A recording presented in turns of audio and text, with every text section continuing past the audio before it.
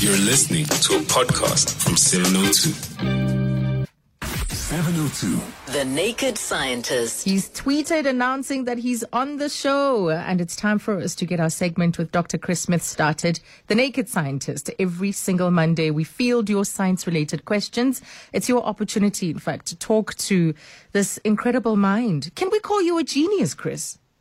No way. But you're the genius. Quick off the mark on Twitter there. Gosh, you must have one eye on what you're up to and one eye on Twitter.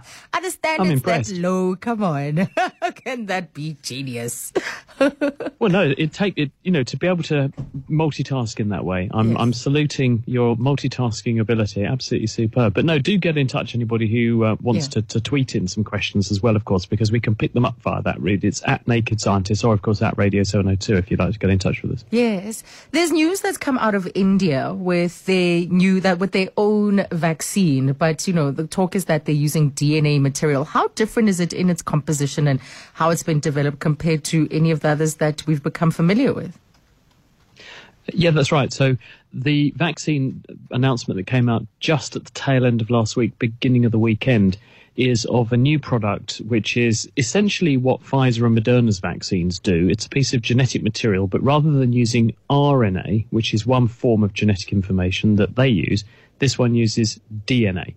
And you take the DNA message that you would find in one of your cells, for example, that corresponds to the instructions for how to make part of the coronavirus, and you package it up in such a way that you can then inject this, cells pick it up, they can decode the DNA, and they then make the coronavirus message, and that's then presented to the immune system. We've had DNA vaccines, or at least the technology to do this, for a really long time, and people have gone about introducing bits of DNA in this way in a range of different ways. It's not that different, really, from what AstraZeneca's vaccine does when they use a virus to deliver a piece of DNA, which has got coronavirus instructions in it. So it's pretty similar in that respect.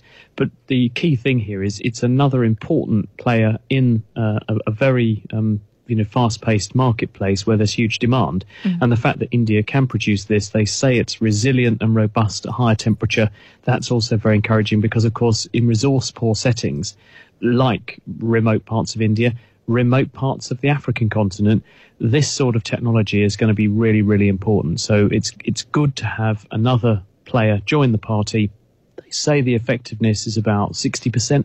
And you might say, well, that sounds a bit low, but actually, if that were a flu vaccine, we'd be rubbing our hands together and saying, brilliant. And so it's very, very good to have something that is available, cheap to make, available at scale, and easy to transport and deploy. So we'll get a lot of data on this quite quickly because they've given it emergency approval. Wow. So we watch this space, we see what happens to it, and as long as it does deliver, then I think a lot of other countries could be beneficiaries. Wonderful, wonderful. So let's go to the lines. We're taking your calls this afternoon. Your science-related questions, your curiosities. What phenomena do you want the Naked Scientist to explain today? 011-883-0702. Lindiwe, good afternoon. You're calling us from Fourways. Hi. Hello, Azza. It's Lindiwe here from Fourways. Yes, welcome. Azza, I grew up knowing that we were made from dust, humans. God created us from dust. So all my life, and this year I'm 44, imagine, but all my life I thought that when somebody dies, they turn into soil. So if we exhumed a coffin, we would find a skeleton and soil. Until my husband about a week ago told me that, no, we get eaten by maggots. Then I asked, where do the maggots go? How do they come in? And where do they go after they've finished their meal? Yes. Their meal. And also you found this out last week. Last week, and my disappointment, I was like, what? All this time I thought we were dust from dust. Yes. Returning to dust. The literal sense. Yeah. Okay. So I'd like to know how the maggots come into the coffin and where do they go after the meal? Yeah. After the meal. We are maggot meal. Lindy, thank you very much. Chris? Well, I think it's slightly more complicated and subtle than that. If you leave a corpse on the ground, and it doesn't have to be a human corpse, as anyone who has stumbled on a dead animal by a roadside will know, there will often be lots and lots of maggots on there. The maggots arrive in the form of flies, which can smell out anything that might be a potential meal from miles away, because flies have incredibly good senses of smell.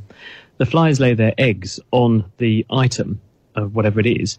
The eggs hatch into maggots. The maggots consume as much of that thing as they possibly can, as quickly as they can, and they do it by secreting digestive enzymes and other salivary materials around the larva, the maggot, which then liquefies the material which it's swimming through and enables it to suck it up, eat it, and incorporate the material into its own body.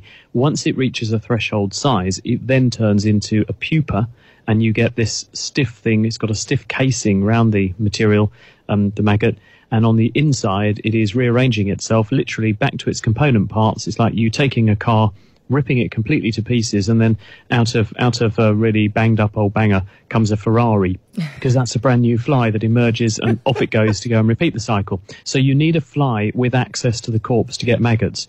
But most of the time, in most places, we're more respectful of the dead, and we bury people first. So if we bury people first, very often the maggots don't ever get there.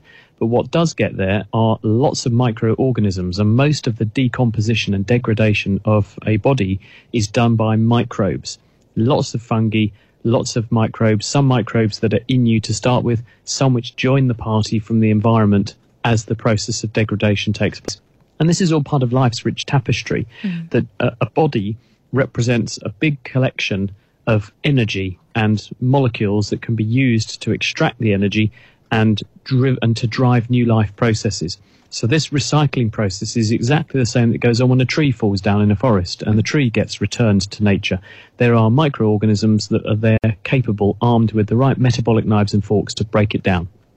So yes, there might be the odd beetle that will turn up and help the process, but if the tree gets buried and the beetles can't fly in, the microbes are still in the soil, and most of that decomposition process is microorganisms, with a bit of helping chemistry, helping hand from the chemistry in the soil as well, because certain soils will be more pro-degradation than others. So the metabolic fork and knives, there's a new one. I like that. Right, let's go to the lines. You can give us a call on 011-883-0702. Cynthia, you're in Sandringham. What's your question this afternoon? Yeah, thanks very much. What I would like to have explained is, I'm an agnostic, I'm not religious, but I wonder how it is that animals, can adapt. They have a built-in ability, say, to run fast or swim or something. But how is it that some of them land up looking like the environment? They look like leaves or maybe something else. I find this very puzzling. So how do they adapt to camouflage? Yeah. Hello, thank you.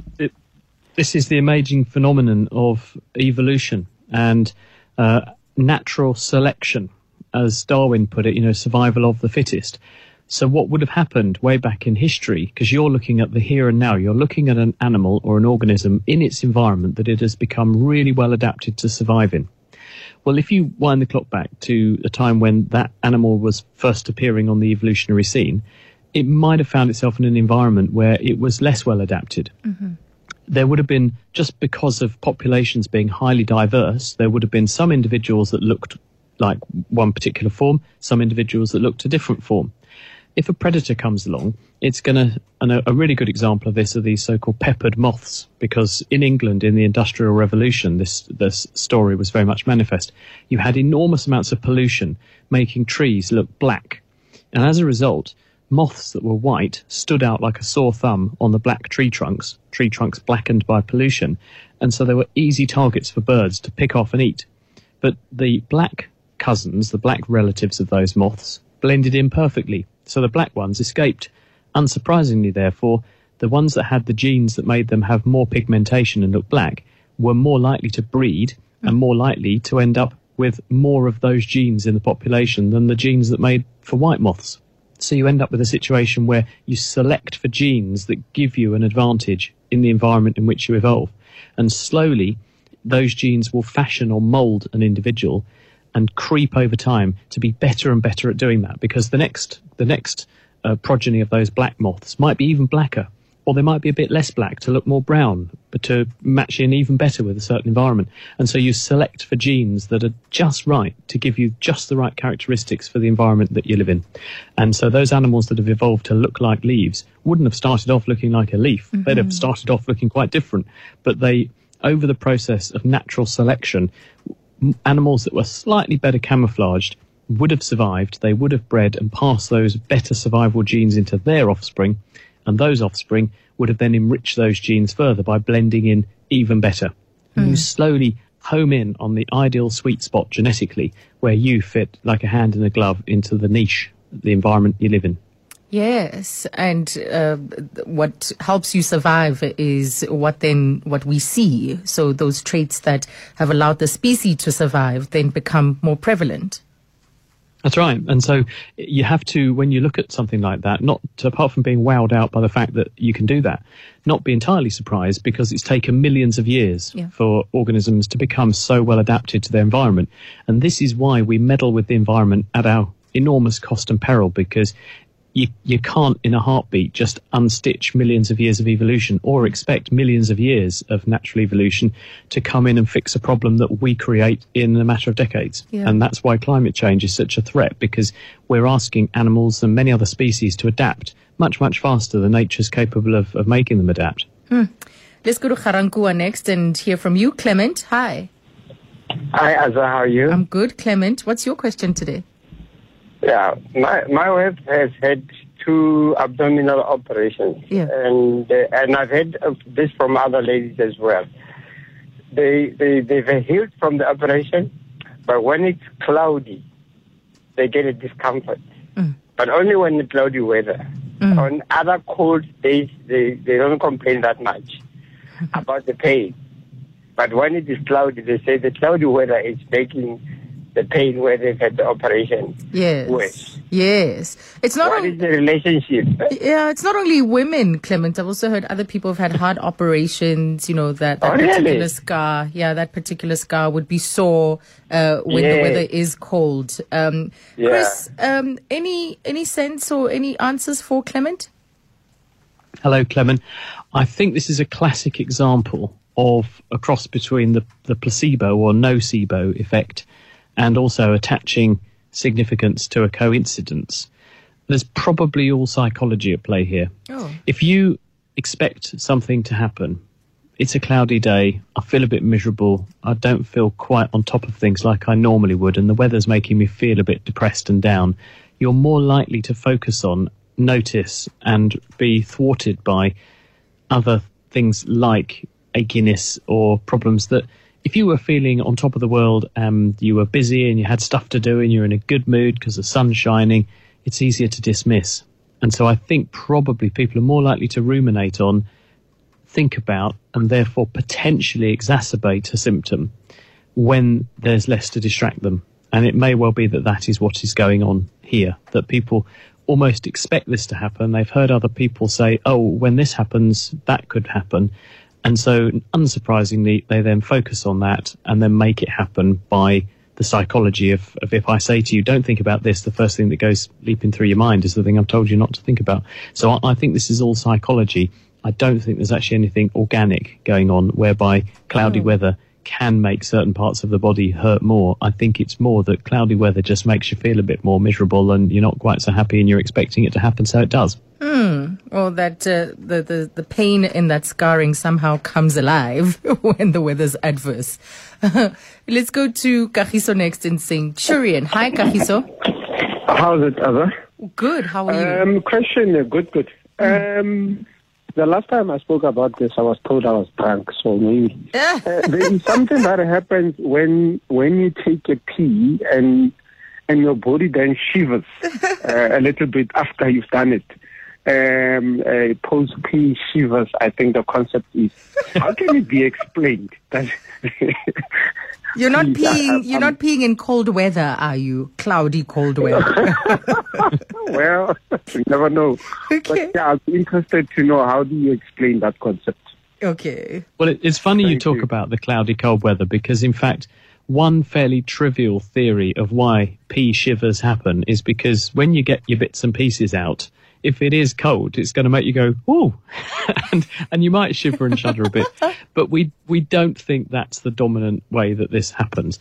We think that what's actually underpinning this is that in order to go to the wee, or actually it can also happen, some people also get funny sort of shivers and shudders when they have other bodily functions as well. The reason this happens is that those bodily functions, particularly having a wee, is not under conscious control.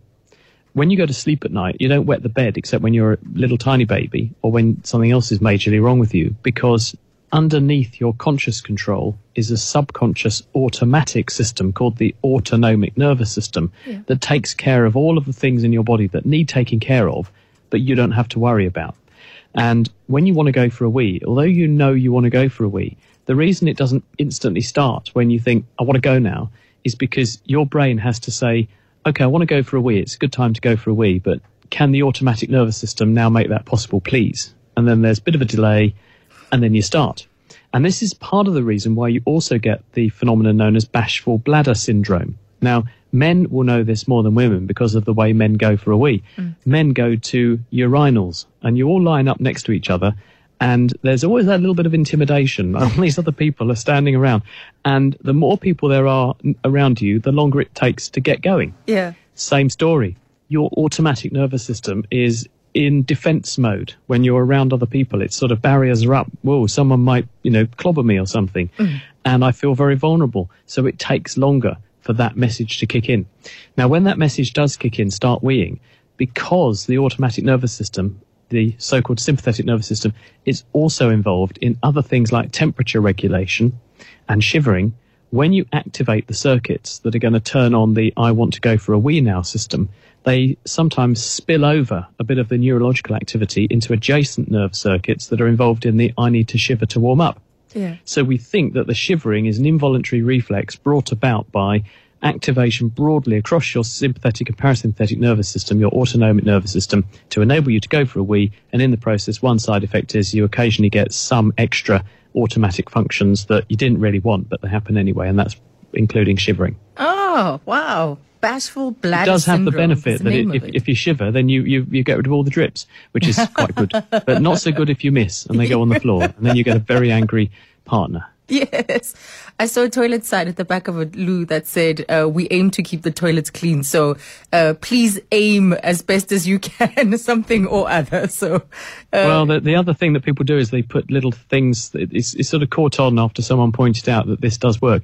You put things to aim at in urinals. Oh, right. And one urinal company were actually making urinals that had a fly that was actually printed onto the urinal, like the bowl, and they found they got far fewer splashes because people were aiming for it.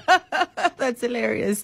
Almost influencing through cues and things, making the environment in order to influence behavior. Aim here. Yeah. Yako's called us from Sandton. Hello, Yako. Hi, Azania. Hi, Chris. How are you guys doing? We're good. Hi. Welcome. Your question? Thank you. Just a quick story about how the evolutionary mechanism actually works without intent. So in Japan, there's a beach where on the backs of the crabs are kabuki masks. So, those Japanese ceremonial masks. Yes. And you wonder, how does that happen? So the story is actually that one of the crabs on the beach had one of these features on its back. Now, obviously, it's not aware of it, but there was a samurai warrior that walked the beach, and he found this crab, and he found it beautiful. So he went back to the village and decreed that nobody was allowed to catch any of the crabs that had those features on their backs. Oh, wow. So, of course, what happened over time was that all the local crabs were caught, except for the ones that had the kabuki masks on the back, and the beach only ended up with kabuki mask crabs on its back. So that's basically how evolution works by natural selection. That's, in this sense, unnatural because humans interfered. Yeah. But there's no intent involved. It's just the pressures of the environment select and weed out whatever features are non-desirable. Wow, I just Googled it, Yako. It's as you say, and the crab, just the on the shell, it does look like, when you put it next to a mask, it looks like a mask. Yeah. Amazing story. So Thank you. So, of course, the crab is not aware of it. Yes. Even the environment is not aware of it. But over time, through natural selection, the only survivors are the ones that get selected. Yes. Brilliant story. Thank you so much. That's Jaco in Sandton. Do we still have time for... No, we don't. No, we don't. And that's it. Chris, thank you very much. It's a pleasure. A great story as well. I hadn't heard the one about the crabs, so I had to talk about moths. So now I can add crabs and crustaceans to my repertoire. Brilliant. Thank you for that. Yes, and how we also influence the evolution of certain species. Thank you. Until next week, Monday. Until next time.